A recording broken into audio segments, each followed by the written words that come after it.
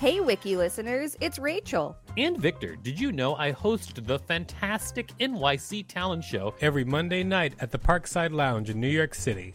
It's an off-Broadway showcase where you can see New York's underground performance art up close. We've got weekly special guests like Colin Quinn, Janine Garofalo, Tone Bell, and lots more. Use the code WIKILISTEN for a special discount on tickets when you go to nyctalentshow.com. That's nyctalentshow.com. This Mother's Day, celebrate the extraordinary women in your life with a heartfelt gift from Blue Nile. Whether it's for your mom, a mother figure, or yourself as a mom, find that perfect piece to express your love and appreciation. Explore Blue Nile's exquisite pearls and mesmerizing gemstones that she's sure to love. Enjoy fast shipping options like guaranteed free shipping and returns. Make this Mother's Day unforgettable with a piece from Blue Nile. Right now, get up to 50% off at BlueNile.com. That's BlueNile.com. Many of us have those stubborn pounds that seem impossible to lose, no matter how good we eat or how hard we work out. My solution is PlushCare. PlushCare is a leading telehealth provider with doctors who are there for you day and night to partner with you in your weight loss journey. They can prescribe FDA-approved weight loss medications like Wegovy and Zepbound for those who qualify. Plus, they accept most insurance plans. To get started, visit plushcare.com/weightloss. That's plushcare.com/weightloss. Everyone knows therapy is great for solving problems, but getting therapy has its own problems too, like finding the right therapist, fitting into their schedule, and of course, the cost. Well, BetterHelp can solve those problems. It's totally online and built around your schedule. It's surprisingly affordable, too. Connect with a credentialed therapist by phone, video, or online chat, all from the comfort of your home. Visit BetterHelp.com to learn more and save 10% on your first month. That's BetterHelp, H-E-L-P. This is the Wikipedia page for Irritability. Welcome to WikiListen, the podcast where we read Wikipedia pages and provide commentary. I'm Victor Varnado, KSN. And I'm Rachel Teichman, LMSW, reminding you to subscribe, or else I'm going to get irritable. This is great because, I have a lot of irritability and crankiness is basically a better description of me. Sometimes I'm very cranky.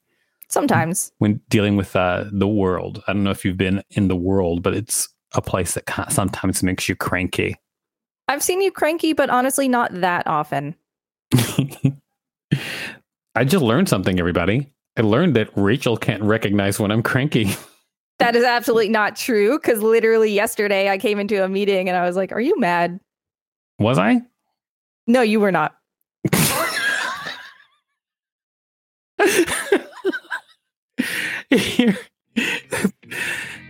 Irritability, also informally called crankiness, is the excitatory ability that living organisms have to respond to changes in their environment. The term is used for both physiological reaction to stimuli and for the pathological, abnormal, or excessive sensitivity to stimuli.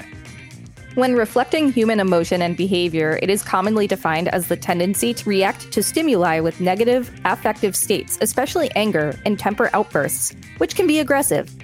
Distressing or impairing irritability is important from a mental health perspective as a common symptom of concern and predictor of clinical outcomes. True. Definition. Irritability is the excitatory ability that living organisms have to respond to changes in their environment. The term is used for both the physiological reaction to stimuli and for the pathological, abnormal, or excessive sensitivity to stimuli. Irritability can be demonstrated in behavioral responses to both physiological and behavioral stimuli, including environmental, situational, sociological, and emotional stimuli. In humans, irritability may be a significant transdiagnostic symptom or disposition that occurs across or at any point during the lifespan. It is commonly defined as the tendency to react to stimuli with the experience of negative affective states, especially anger and temper outbursts, which may or may not be aggressive. This definition is well known to have similarities with the definitions of anger and aggression. New hypotheses and data-driven research are focused on identifying what is unique to irritability, anger, and aggression. The definition is broad. It is also consistent with special definitions that are relevant to research and treatment. One definition is that irritability is a low threshold for experiencing frustration. This definition is helpful for experiments because researchers can induce frustration by blocking desired rewards or doling out unexpected punishments. However, it is not particularly specific to irritability, as frustration is its own construct with a number of emotional and behavioral associations.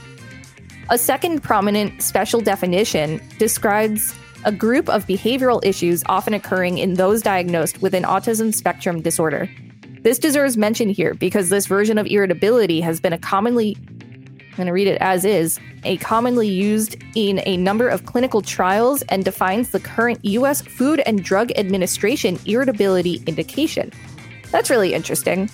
I think of irritability as like a mood rather than like an emotion. So like you could experience frustration while you're irritated.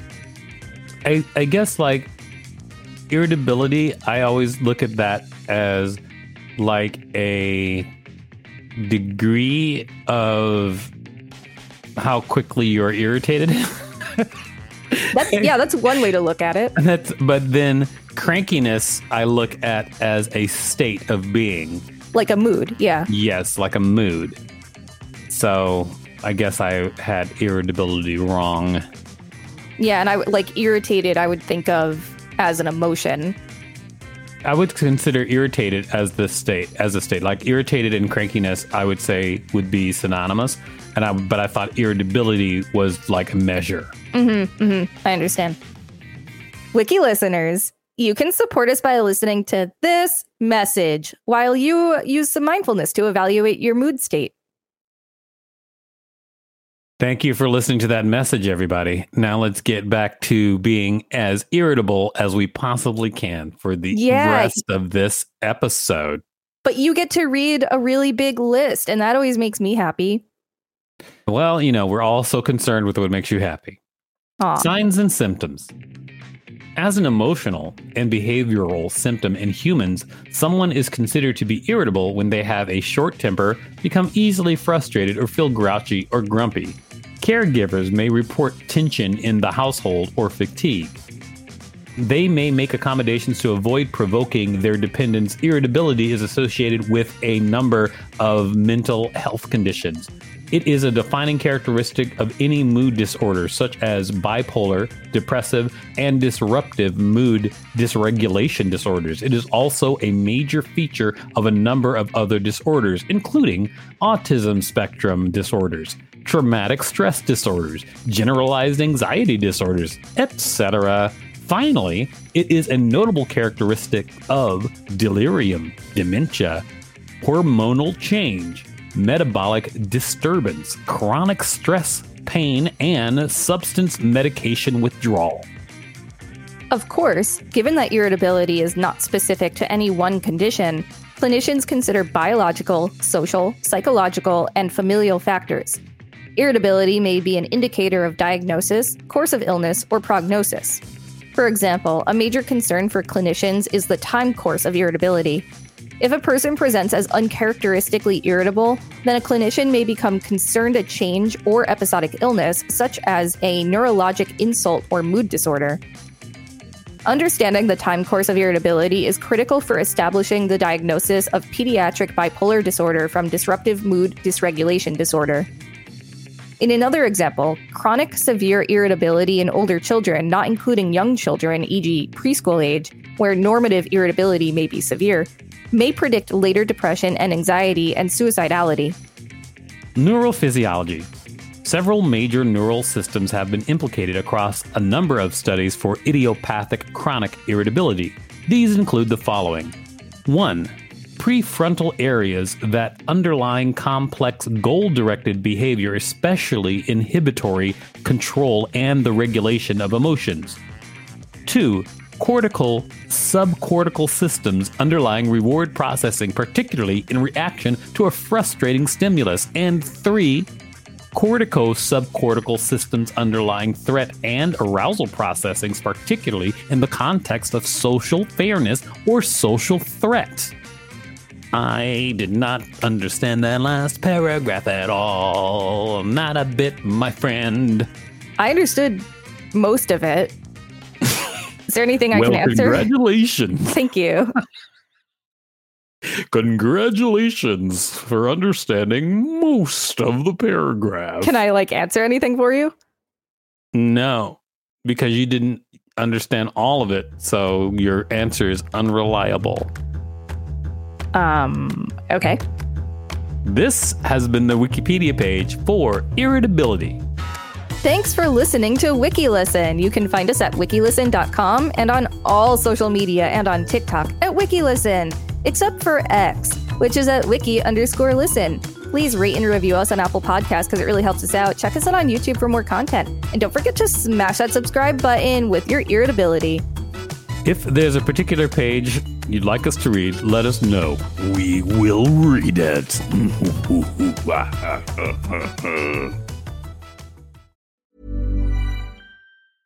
Hey, it's Paige DeSorbo from Giggly Squad. High quality fashion without the price tag. Say hello to Quince.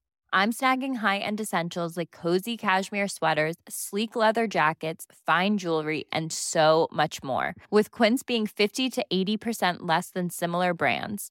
And they partner with factories that prioritize safe, ethical, and responsible manufacturing. I love that. Luxury quality within reach. Go to quince.com/style to get free shipping and 365-day returns on your next order.